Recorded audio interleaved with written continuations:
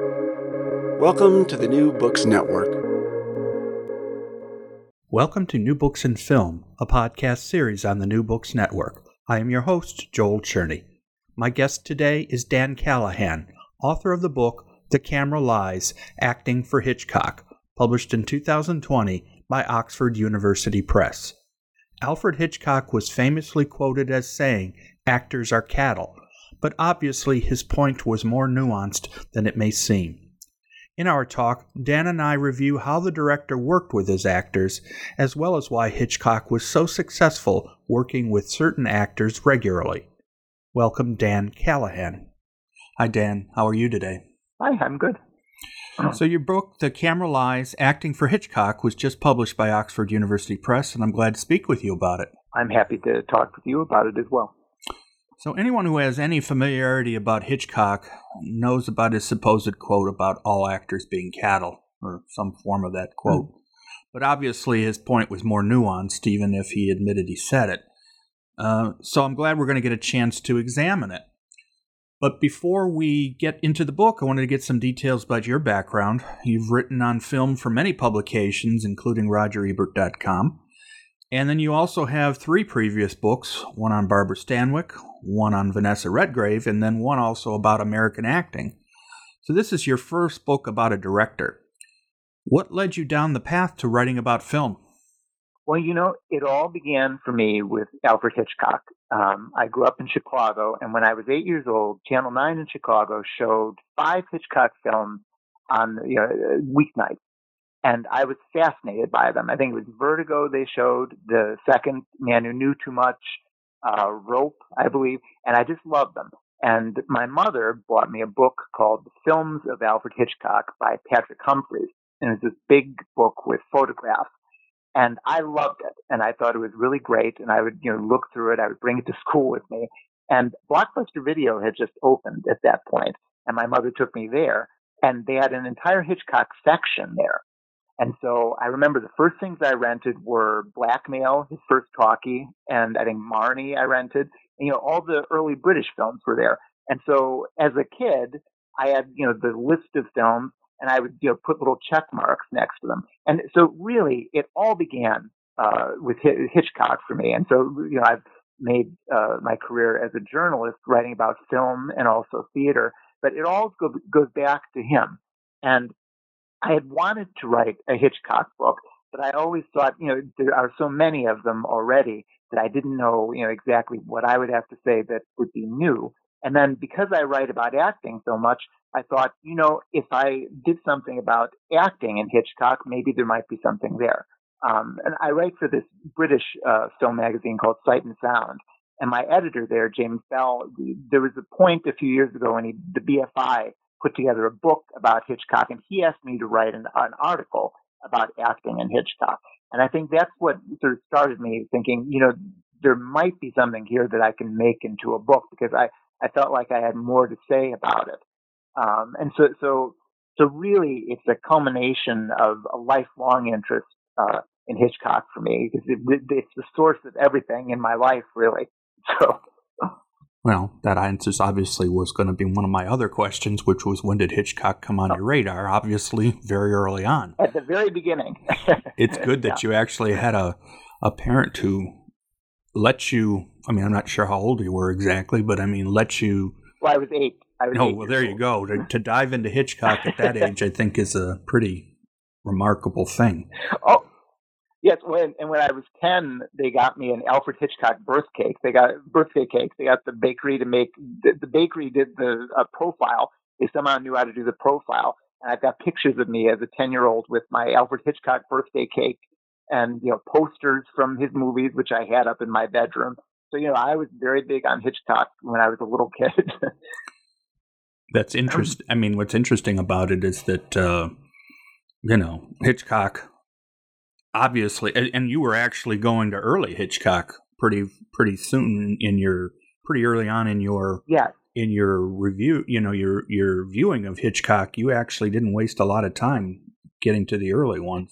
From the beginning, because, those British movies that Hitchcock made at that time, they were in the public domain. And so really they floated around quite a bit. any little video outfit could put out the British films, and a lot of the quality was very poor a lot of the time. But as a kid, I didn't care about that. As an adult, I think we're very lucky now that there are these beautiful restorations of the films and looking better than they ever did. But at that time, it was public domain, and so they circulated quite a bit, those early British films of his. It's sort of like It's a Wonderful Life for a period of time. It was supposedly in the public domain, so everybody in the world was putting out a version of it. But as like your Hitchcock ones, they were all pretty poor quality. And now, of course, we have these. We even have 4 Hitchcock films now that have just been reissued and just been remastered in 4K. So it's Hitchcock. We've been lucky in that his films are in good shape and to a large extent, and they've been able to put them together. There's only one that's lost. His second film, The Mountain Eagle, is the only one that. And then he did a first film that he didn't finish, but then the Mountain Eagle, his second film, is the only lost Hitchcock film. They found a bunch of stills. It used to be just a few, like 6 or so stills that are in the Hitchcock Truffaut book. But a few years ago, they found more stills of it. And so there's kind of man tied up next to Nita Naldi in it. So that's the one that everybody's scouring the world for, is the Mountain Eagle. But in general, there's a lot of them are around. The BFI just did a restoration of the silent films. And his first film, The Pleasure Garden, is actually a restoration of it that there's about a half hour more footage, which is quite a bit more footage. And it hasn't been released yet on DVD, unfortunately. And so all the Hitchcock aficionados are really waiting for that to be put out on DVD because it was shown at the BFI. But, it has not been put out on DVD yet. We were all waiting for that. And in addition, I know the Criterion Channel has a lot, regularly has available many of his early British films. And beautiful restorations. I mean, they've got the really famous ones. The First Man Who Knew Too Much, The 39 Steps, and The Lady Vanishes. Criterion has these very nice restorations. And then, the BFI has put out a lot of their restorations of the other ones. I'm very big on a movie called Rich and Strange, which he co-wrote with his wife Alma from 1931. That one, I think, is just a beautiful film and very fresh, very original, and it isn't a thriller. It's about a marriage, and it's very free and very very personal to Hitchcock. I think I like that one a lot. So. Obviously, I guess my question would be, what took you so long to get to the point of writing a book about Hitchcock? Was it mostly trying to figure out how to come at the subject? Because as you've pointed out, obviously, there's been so many books about Hitchcock that did the world need another one? And yet, what's funny is a couple of the blurbs you have on the book, people are saying that exact thing. Yes, we needed this book because it filled in some holes that... and added some more nuance to an already well-written about career. Yeah, I think as you said, there was a period of years where I thought, there's no new angle, but really, there hadn't been a book just about his work with actors.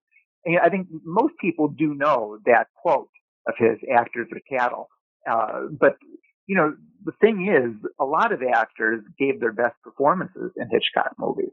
Like Robert Walker in Strangers on a Train, Anthony Perkins in Psycho. And a lot of those it's casting. He loves this idea of taking, like Robert Walker and Anthony Perkins were both kind of male ingenues.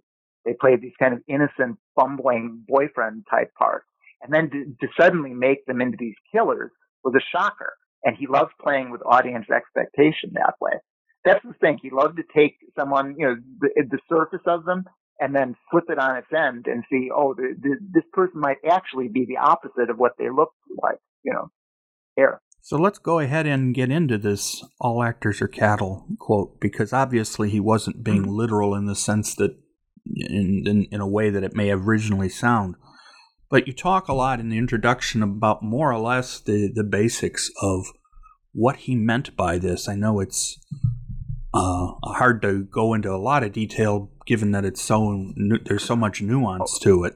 But where did really... Oh, go ahead. Now, that's what I was going to ask you, is talk a little bit about what you found in reviewing this whole concept of all actors are cattle? Well, I think the important thing to realize about that is that he said it during the 1930s when he was working in England. And the thing why he said it is because he was working with these theater actors like Peggy Ashcroft, John Gielgud, and Michael Redgrave. And they were, doing Chekhov at night or Shakespeare, and then they were doing his thrillers during the day. And what he didn't like is that they weren't taking his movies seriously. They thought, oh, this is just a paycheck. We're going to do our real work at night. And he picked up on that. He was very, very alert to things like that. So I think Michael Redgrave said that he said his actors were cattle, quote, when they were working together during The Lady Vanishes. And so, and also, there were people like that, theater actors who didn't take his work seriously. And then there were, actors and actresses who were in his films and they didn't even take acting seriously. And so that was the way that he, came up in the world. And that's why he said that.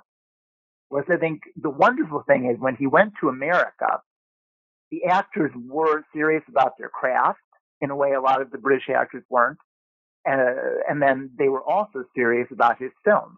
So that, by the time he was making Psycho, he loved that Anthony Perkins and Janet Leigh took their part very seriously to the point where, Anthony Perkins wanted to change his lines a little bit and add little details. And Hitchcock liked that because he knew he was taking it seriously. And he would sit by the camera and read, the thoughts that Janet Leigh is having when she's driving in the car and all that. So by that point, he was more proactive. I think he said that after the cattle line, it was kind of in a spirit of hurt feelings more than anything else. I don't think he really meant it so seriously. He would make a joke out of it, later on. But I think also in the 30s, which I discovered, he gave a lot of interviews where he would talk about acting very seriously and in great detail, what he wanted from an actor and what an actor could do on screen with the camera. So, I think he really was serious about it. And I think The Actors Are Cattle, as I say, was just more hurt feelings than anything else. Well, I think one of the things that comes out is that, and he comes back to that statement many times during his career. I mean, it's not like he said it once and then just let it sit there. He did discuss it. It was a fun publicity thing. He was a master of publicity as well as everything else, and so he knew it was something that made the public laugh. It's the same thing as that. Oh, he had everything done in the script stage, and he storyboarded everything, which was part of his image, but it wasn't necessarily true. Like, for example, when he did North by Northwest, the crop dusting scene, he actually didn't storyboard that scene. But after he did it spontaneously. But after he was done with it, he had them make up storyboards because he knew that was his image and he wanted to keep up that image, And so with him, there's always what publicity, and image was, which, he was very savvy about that. And then his actual thoughts and feelings, which tended to be a bit more sensitive and a bit more spontaneous than the image that he was putting out there. So obviously, in your book, you go through all of Hitchcock's films chronologically. How long did this, I mean, obviously you'd seen all of them, or I assume all of them enough times where this was not going to be a brand new experience. But how long did this part, because obviously much of what you did was based on viewing, how long did that process take, and how long would you spend on each film? Was it a matter that you would watch one and then come back to it, or did you just sort of study each film individually for a while and then move on to the next one, or more or less what was your process? Well, it differed with certain films. I'd seen all of the films before, and I'd seen, since I was 8 years old, and so I'd seen all of them. I was very familiar with a lot of them. But what's interesting about Hitchcock films, I found, is that, he himself thought that people could watch his films more than once and they could get, something out of it that they hadn't seen before. And so really what was interesting is that they're kind of like magic acts in that I watched them all chronologically and took notes. And then I started to write about them. But then I found that when I was writing about them, it's very, very easy to get details wrong. Even though there's these films, I've seen them many times over most of my life, they're there's something about the editing and there's something about what goes on in them that it's very easy to get details wrong. Oh, did he come through the door? What happened there? And so I found that I had to go through all of them again a second time while I was, trying to write about them from the notes. So chronologically again. So in a relatively short period, I looked at them all chronologically and took notes. I started writing about them, and then I found I really did need to look at all of them chronologically again. And then in the case of, there was one time with Notorious, which is maybe my favorite Hitchcock film, and that's why it's on the cover of the book, Ingrid Bergman and Cary Grant in Notorious. There was one day that I watched Notorious 3 times in a row during the day, and I pretty much just lived in Notorious. And I kept seeing more things, and I getting deeper and deeper into it. And really, I think that was maybe the most intensely pleasurable part of the writing process, was that one day when I was watching Notorious over and over again, and just getting deeper and deeper into it.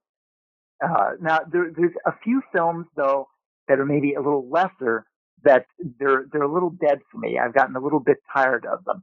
But most of them are very, very fresh. Rear Window, I think if if Rear Window is on television or Rear Window is around, it tends to sweep you up into it.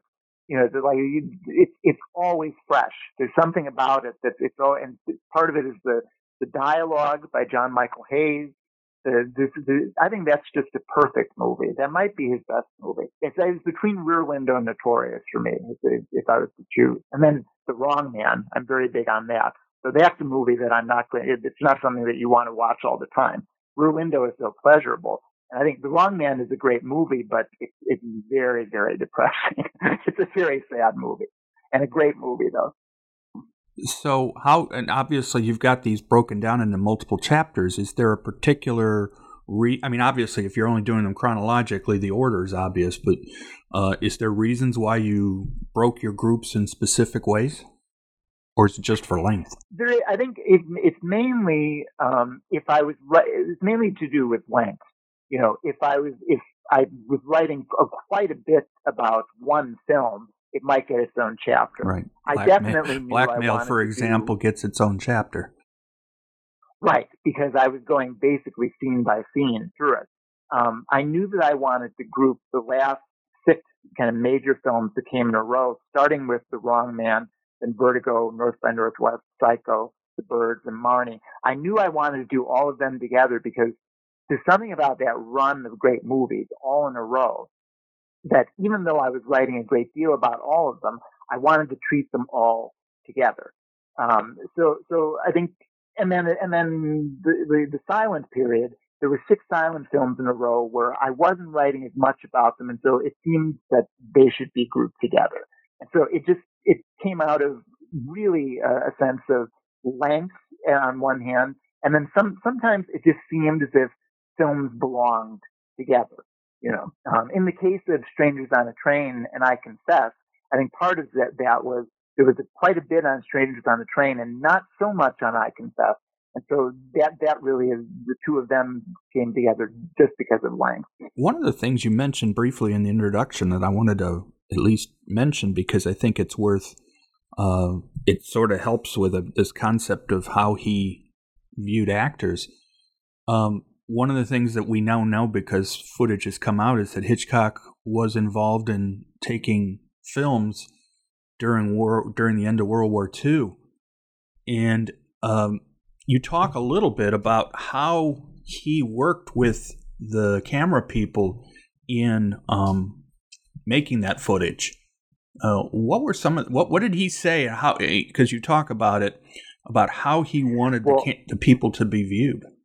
That's fascinating because it shows how much he understood film, and it also shows how much he understood that particular situation.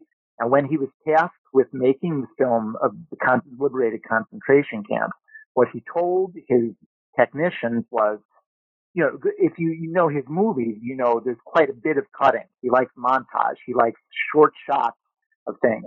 He told them, don't break it up. Make it so that he knew that people were going to say, oh, this could have been fake. Oh, this could be a Holocaust denial. he knew that was something that people would want to do.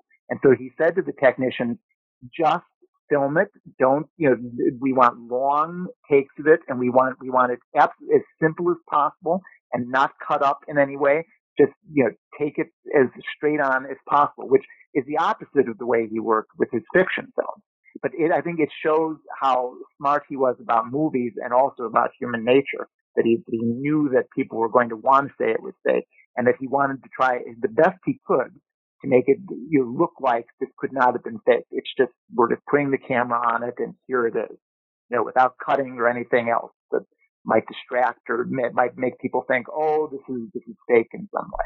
Right. One of the things that points you make is that Hitchcock was most successful with certain kinds of actors. It's obvious, he tended to work with a lot of, it's not unusual for him to use certain actors multiple times. But I guess the way I can put it is they could act quietly, as a manner of speaking.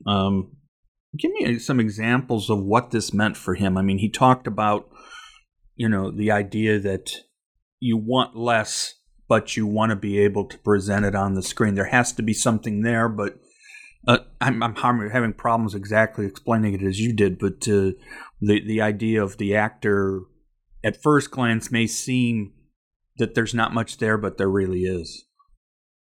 Well, I think the thing with him is that he wanted the actor to be hiding something that could maybe be revealed or not. He wanted the actor to seem as if they had a secret, or there's something. They look like an ingenue, but actually they're a killer.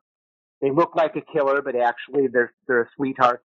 Whereas Bette Davis, who was on one of Hitchcock's TV shows, she's someone who shows you everything, and she's a great actress. But she's someone who, she doesn't keep anything in reserve. There isn't anything secret. She shows you every bit, and that's what's great about her. But for Hitchcock's purposes, it doesn't work at all, because she's the auteur. She's the one who has she's the artist, and she's going to, a Bette Davis movie is a Bette Davis movie. And, or someone like Katharine Hepburn is maybe like that as well. He can't really use, these really dominant figures who show you everything very definitely. Whereas the ultimate Hitchcock actors, I think, are Cary Grant and Ingrid Bergman, because the two of them are never definite about anything. They're always on the fence. They're always in some kind of transition. And so he can make use of them, whereas he can't really use the people who are flashy. And I think that's why there isn't too much, they would give Academy Awards to these very flashy actors. And Joan Fontaine is the only one who won an Oscar for Hitchcock's work. And they didn't nominate him very much, after he was done with being under contract to David Selznick. There were a lot of nominations for his actors, a lot of the time in supporting parts during the 1940s. But once he's done with his Selznick contract, even though there are all these great performances during the 50s, the only one who got nominated is Janet Leigh in Psycho and supporting. So the things that got attention for acting, and also they didn't take his movie seriously. Again, it's this thing of, we take them seriously now. Hitchcock's whole image then was, I'm the master of suspense. These are entertainments. These are rides. And the great thing about Hitchcock is they are entertainments. You can just enjoy them, but you can also see a lot in them, and there's a lot there because he was working from the unconscious. It wasn't, I think a bad film director is someone who says, this is what my film is about, and this is the message that you're supposed to get from it. Hitchcock isn't like that at all. In his writing sessions with his writers, it was always approaching things indirectly. He could only get to the places that he got to by kind of creeping up on something and being unconscious about it, a kind of dream logic. He was always a little contemptuous of what he called the plausible, the people who said that wouldn't have happened there, or this wouldn't have happened. I think the most brilliant thing he says in the Hitchcock Truffaut book, the interview book, he says to Francois Truffaut, you can't put something in your script that happened to you, and it's very implausible. But you say, "But I actually saw it. It actually happened in life." You can't. That isn't a good enough reason to put it in your script. If something implausible happened, it doesn't matter. It needs to have its own kind of dream logic. And if it actually happened in life, it didn't matter. He wasn't very big on life and reality, and I don't blame him.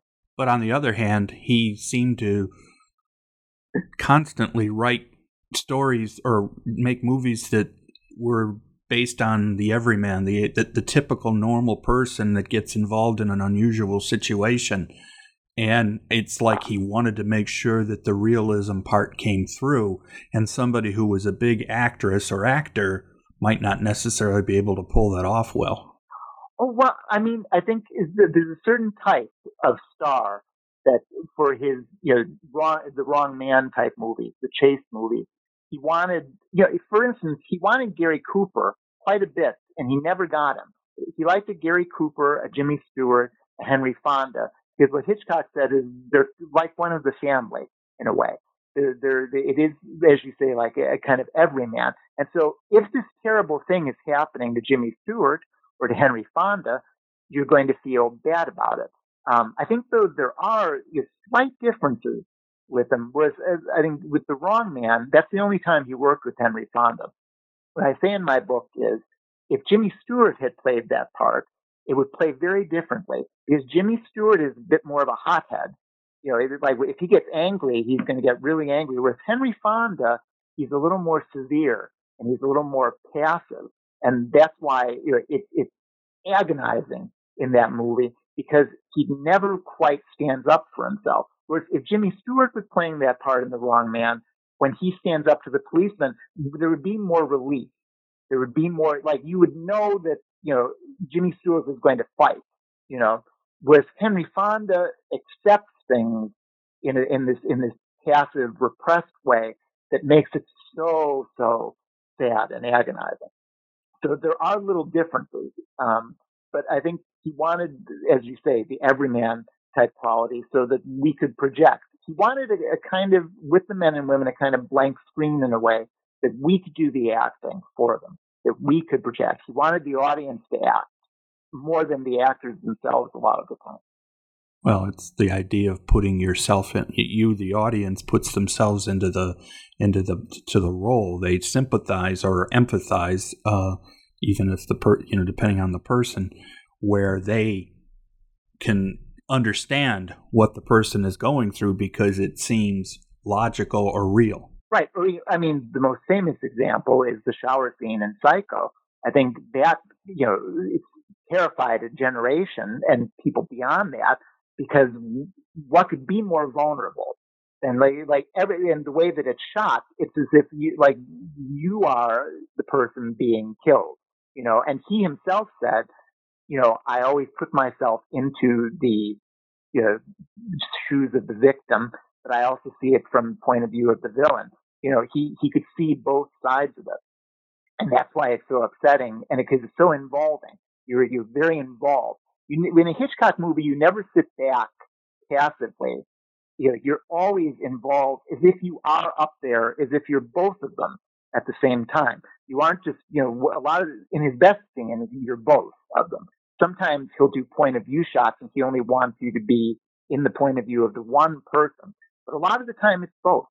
Like the murder scene in Sabotage with Sylvia Sidney and Oscar Homolka, where he's killed her young brother. And she keeps looking at the knife, and it's as if the editing is compelling her to stick the knife into him.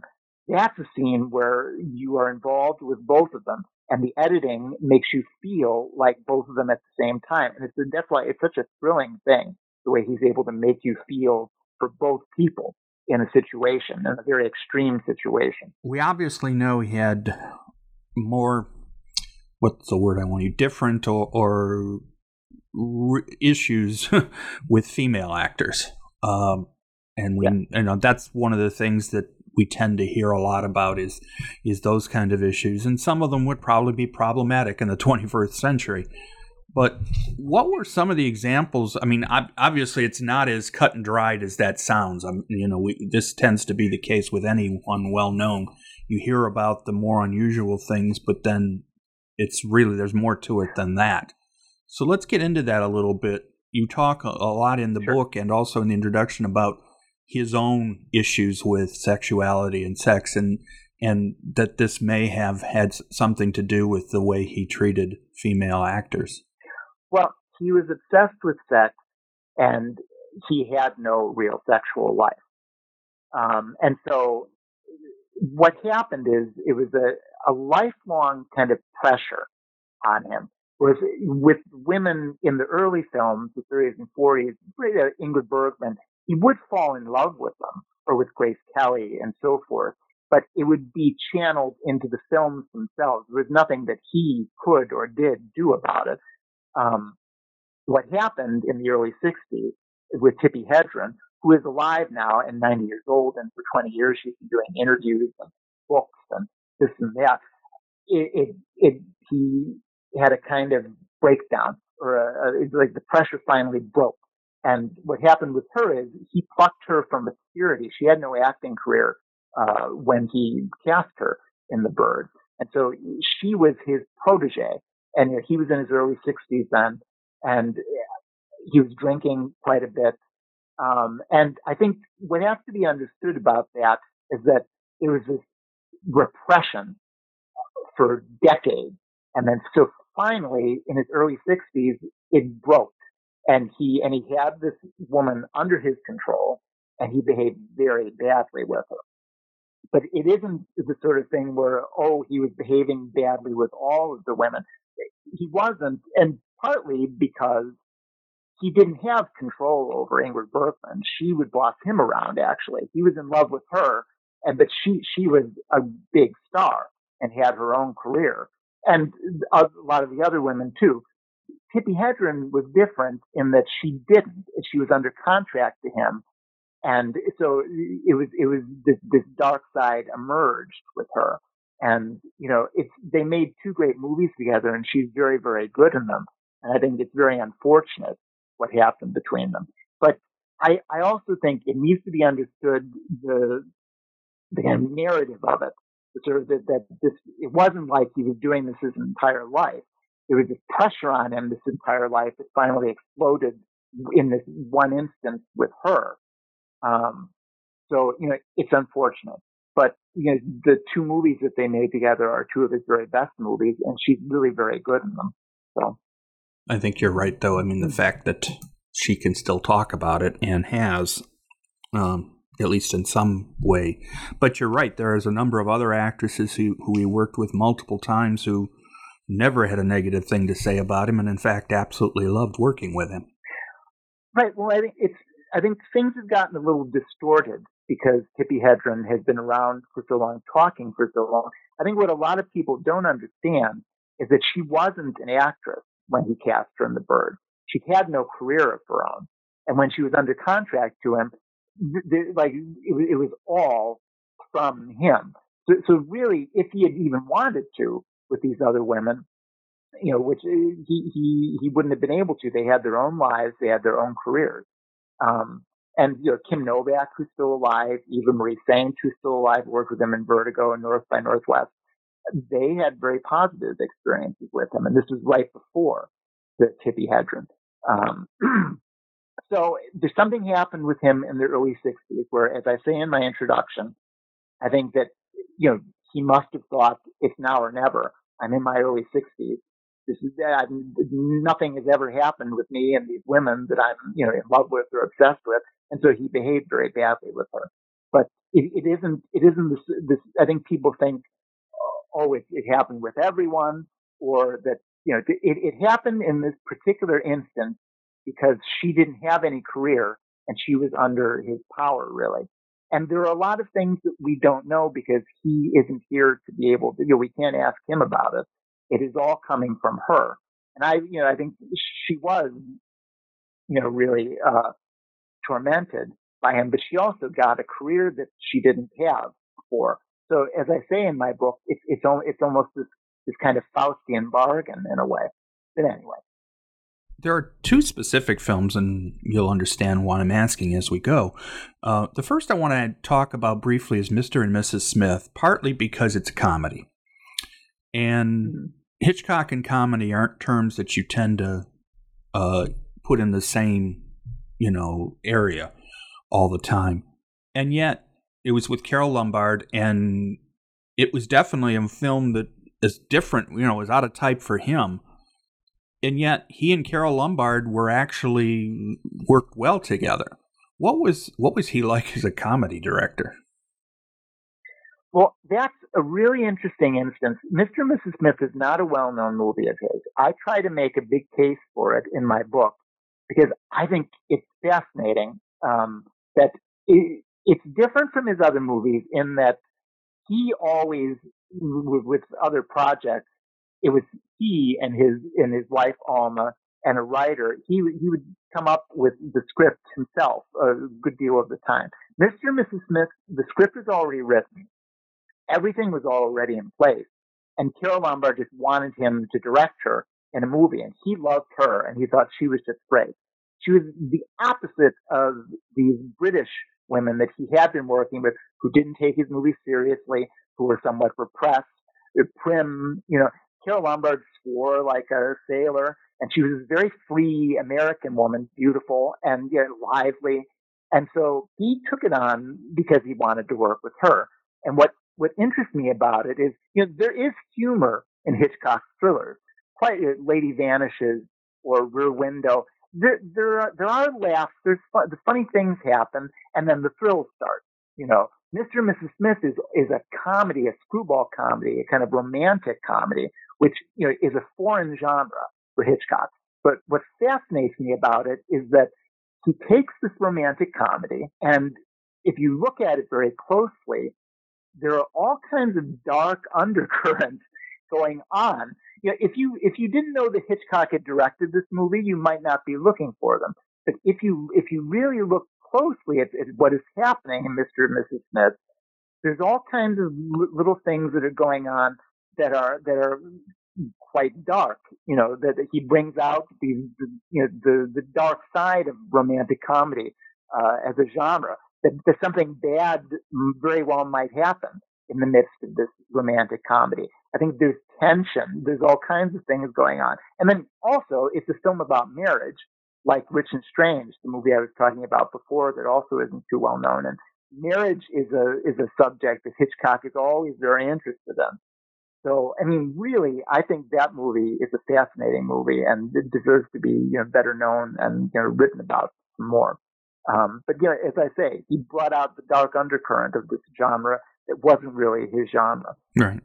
But it's good to hear because, like I say, that's one of those things where Carole Lombard, people know of her and she's been written about plenty, but there's another actress who we can talk about. It's just unbelievable how much more could be written about her. Oh, she's one of the great stars of that time.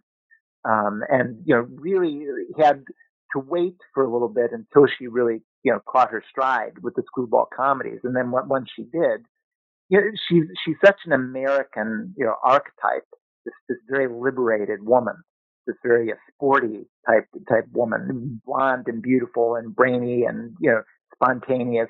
And really, as I say, the opposite of a lot of these, if you're watching Hitchcock's British movies and a lot of these very refined women, that's all gone now. But we have to remember that's the culture that Hitchcock grew up in. It's just incredibly repressed British culture where class was very important. Being a lady was very important, being a gentleman, and he hated all that. He couldn't stand it, which is why going to America, it was a great liberation for him. So the other one then, and it sort of comes right into what you just talked about, is his decision to do to remake The Man Who Knew Too Much. First time the British version, which, as you just pointed out, and then the American version of The Man Who Knew Too Much. It's unusual for any director to remake their own film. Unfortunately, somebody chose to remake Psycho, and I'll never understand that concept in the first place, let alone the result of it. But anyway, what did you see in your viewings of The Man Who Knew Too Much related to his changes over time, particularly with acting? Well, I think it's very interesting because the first Man Who Knew Too Much is British. And so the couple at its center is British, and they have this very British way of talking to each other and revealing absolutely nothing, and the sort of raillery between the two of them. Whereas the later one, it's an American couple. And so, as I think Robin Wood writes about in his great Hitchcock book, there's an enormous difference culturally between the British couple and the American couple. And then, of course, the British film is short. It's only around 75 minutes. It's in black and white, and it's got a great villain in Peter Lorre. Whereas the American version, it's twice as long. It's in color. It has these on-location shots, and then it has this American marriage, which is very unhappy. And I think it's definitely worth noting that Hitchcock had wanted a kind of humorous, satirical American couple. But John Michael Hayes, who wrote the screenplay, he wrote this, they're American couple who are very unhappy. She's given up her career. She takes pills all the time. They fight all the time. And in the most famous scene in it, after their boy has been kidnapped, he forces her to take tranquilizers and then tells her that the boy has been kidnapped. And it plays, very badly now. There's this thing of like this man, tranquilizing her. Hitchcock though wasn't all that interested. He went through with it. It really came from John Michael Hayes. That was his interest, was to see that like this woman is being oppressed by her husband. So whereas in the original, it's this British couple, and she flirts with men, and they joke about it, and you don't really know what's going on between them. Whereas it's very obvious what's going on in the later film is that they have this pretty bad marriage, and who knows if it's going to continue or if they're just going to go on being unhappy. I say in my book that I think most likely Doris Day's character is probably going to make a comeback as a singer after all the publicity about saving her son and all that. I don't think she can't possibly go on just being a wife and mother because she has much too much drive. And it's this thing of like take pills in order to she needs something to do. Women need something to do, and that's what that movie is about. I don't know if Hitchcock is all that interested in it, though. As I say, it was the screenwriter more than anything else. But you're right. It's a big, you've got the orchestra scene with Bernard Herrmann, who actually did a number of his movies. He did the soundtracks for a number of his movies, and it was actually in the film, the second film. Yes, conducting. Yeah, I mean, in the second film, that's an elaborate set piece sequence that goes on for quite a bit. In the original, it feels a little truncated. It does. He didn't have too much of a budget for that first film.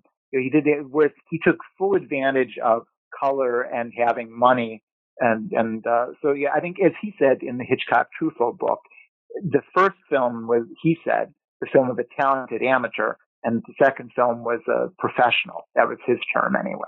Honestly, I like the first film a bit better just because Peter Lorre is so brilliant in it, and it's a great villain. He's a great villain in it, and a great villain in a Hitchcock movie is always good. Whereas he doesn't really have a great villain for the second film. You don't really remember the villains as much. Whereas Peter Lorre in the first Man Who Knew Too Much, that's one of the best performances in all of Hitchcock, I think, because he's so cuddly. He's a killer, and yet he's very likable and cute, and yet he'll stick a knife in you, and then he'll still be cute. That's archetypal Hitchcock. That type of Peter Lorre sort of thing. He's a perfect Hitchcock actor. We talked a little bit, or actually quite a bit, about the issues that he had with some actors, particularly those who, I guess the best way of putting them were movie stars, or stars is the way to put it. That they took over the screen all the time. And what were some of the other issues he would have with some actors? I mean, it wasn't just that aspect of it. Obviously, less talent would be one of the reasons, but what were some of the issues that he had with some actors? Well, I think the thing that comes to mind right away is he worked with Charles Laughton in a movie called Jamaica Inn right before he went to America. And Charles Laughton was a great actor, but Charles Laughton was a Laughton movie was a Laughton movie. And he was, a kind of prototypical method actor in that, he compared coming up with the characterization to a pregnancy, and he had all these things of, I'm going to play an Italian, and so I need to listen to Italian music and look at painting. And it was all very, he was the authority. He was the artist in his films, like Bette Davis. If someone was very dominant like that, Hitchcock really couldn't make use of them because it was like the actor themselves they were calling the shots. And I think Lawton, Bette Davis, people like that, they worked best with directors who were kind of hired hands, who could hold their hand or, direct them in such a way that, they have control and power. Hitchcock, he liked actors who were, he could use them and hopefully, flip their images on their heads. I think the only time really he let an actor just act is, the third movie he made with Ingrid Bergman called Under Capricorn, which has all these very long takes. He lets her do this amazing confession monologue that goes on for almost 10 minutes. There isn't a cut. Ingrid Bergman does this long monologue, and there's no cutaway to anything. She's talking about, the past. And the camera, all it does is follow her as she talks. And it's riveting because she's a great actress. And, he lets her take over. And I think it's partly because, he was just crazy about her. And, he was fine just letting her call the shots for him in that particular case. But I think Notorious is probably, it isn't probably, it is the best movie they made together because it's a real Hitchcock movie. He let her in Under Capricorn kind of act away. But, in general, he didn't like acting for its own sake. He wasn't big on that. Now, I guess my other question then, Marlon, as we're, been talking, what would you say? I mean, I know this is an easy, a sort of a strange way of getting to this. In his British period, what's the film that you think or you feel, or films, that he was most successful in what you feel and what he wanted to do with acting during that first period? I think that there's a real, when he makes, The First Man Who Knew Too Much was kind of a comeback for him. He had been, it was the first real Hitchcock movie in the sense that we know about him. I think that Peter Lorre in that movie, I think that's the first great performance in a Hitchcock movie. And then we have Robert Donat in The 39 Steps. We have Sylvia Sidney in Sabotage. So I think it's that golden period of those British movies. That's when he gets his first great performances out of actors. Whereas I think in the silent period and the early talkie period, he's working with actors who, honestly, a lot of the time they're a little weak. A lot of the women in particular were just in movies for a few years and then retired. There's quite a lot of that.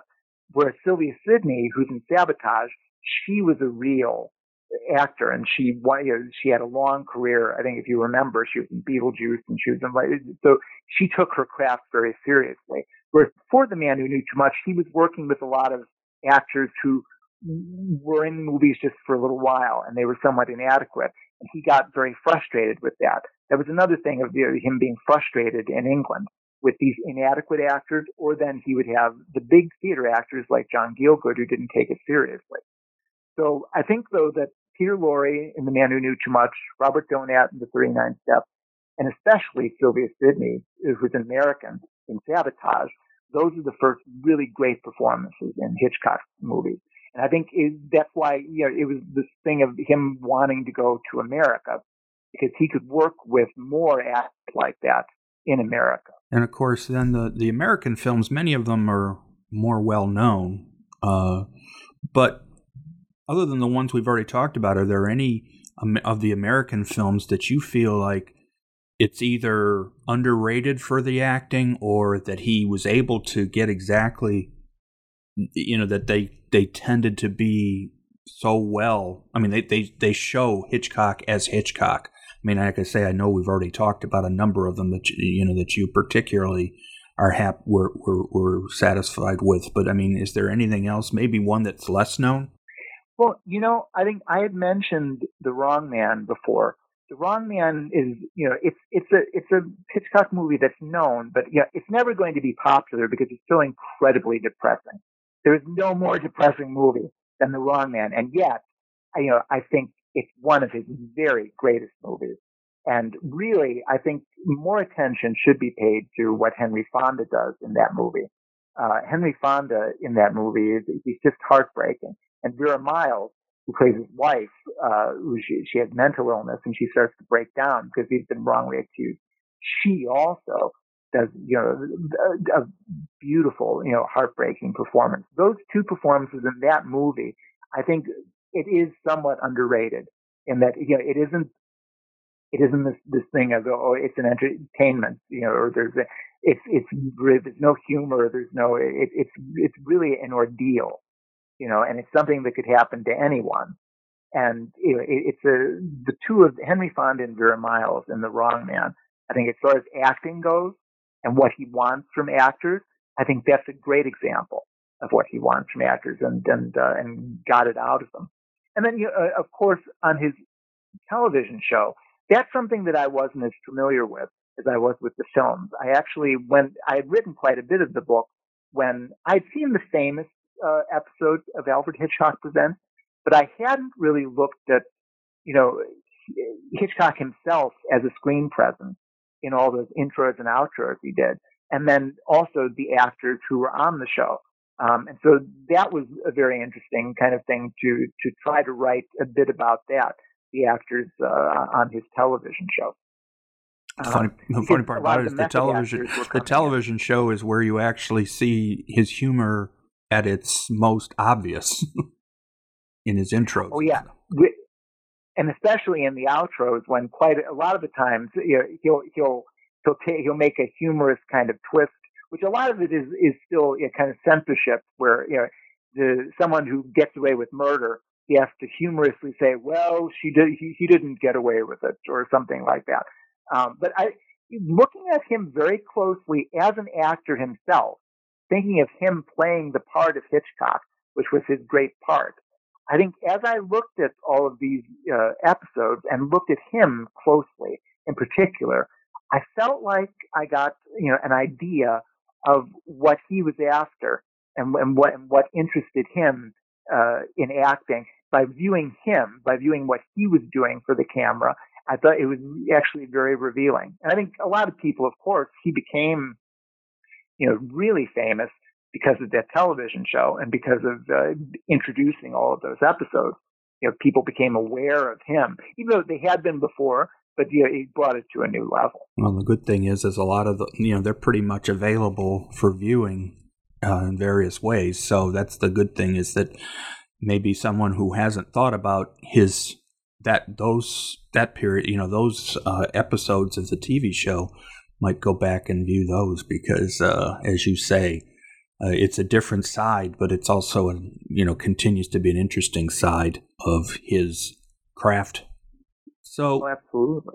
Now that the book is finished, obviously you're continuing your other writing, your article writing and reviews, but do you have other future projects in mind to go back to another book, or are you still just ruminating? Well, I'm doing a lot of research now there's a book I'd like to write on popular music. It's a little bit of a departure for me. Popular music of the standards, the 30s, 40s, and 50s. And so I've been doing, a lot of research on that, and I'm not quite sure what it's going to turn into, but I'm just doing a lot of research on the people who wrote the songs and people who sang the songs, Bing Crosby, Frank Sinatra, people like that. So that's the new project that I'm working on. And then I had a first novel that was published in 2018 called That Was Something. And I enjoyed doing that very much. And so I am also working on a second novel. So we'll see what happens with that. I think a lot of things are in the air because of the pandemic. I think most people had things that were happening earlier in the year that had to be put on hold because of that. We're in a period of transition now ourselves, and hopefully when we come out the other side of it, there will be something there for us, something new. And I also think things are going to be different. And some of the things that have happened because of the pandemic may end up being in all kinds of ways. And I'm not specifically talking about film or anything else, but I mean, things on the other end are going to be different permanently. So hopefully, we have seen signs, though, that there are people out there who are still figuring out how to do things. And you can see the ingenuity of people that they've come up with ways to continue their work. As far as movies and TV and other things. And it's great to know that we got some smart enough people out there who can figure out how to do it.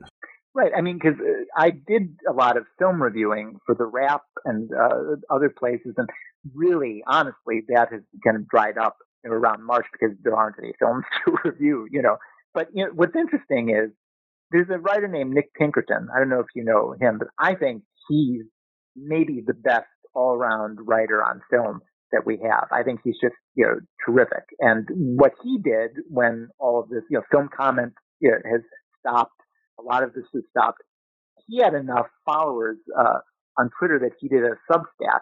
And it's the sort of thing where he does original content. And a lot of it is, actually all of it is free. But he says if you can, a tip or you can subscribe, then, go ahead. And I think he's, done that pretty successfully.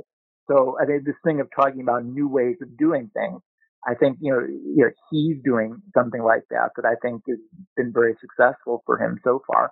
And so if you write about film, that it might be something for you. And that's a good thing in that you're independent. You aren't beholden to some organization which might not give you.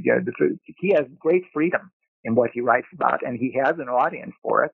And so why shouldn't he benefit directly without he doesn't need necessarily. We don't need necessarily institutional support for what we're doing if we can find the people who enjoy it. Anyway.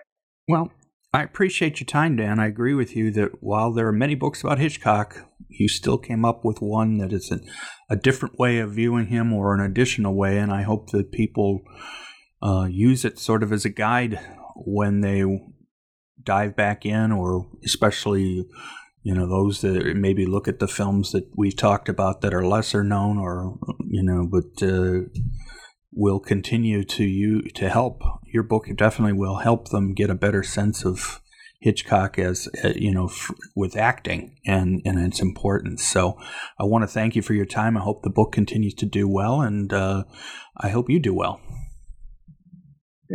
All right. Thanks very much for having me on, Joel. It was fun to talk to you. Thanks very much. My great thanks to Dan Callahan. I hope that his book will help Hitchcock fans develop another way to analyze his work.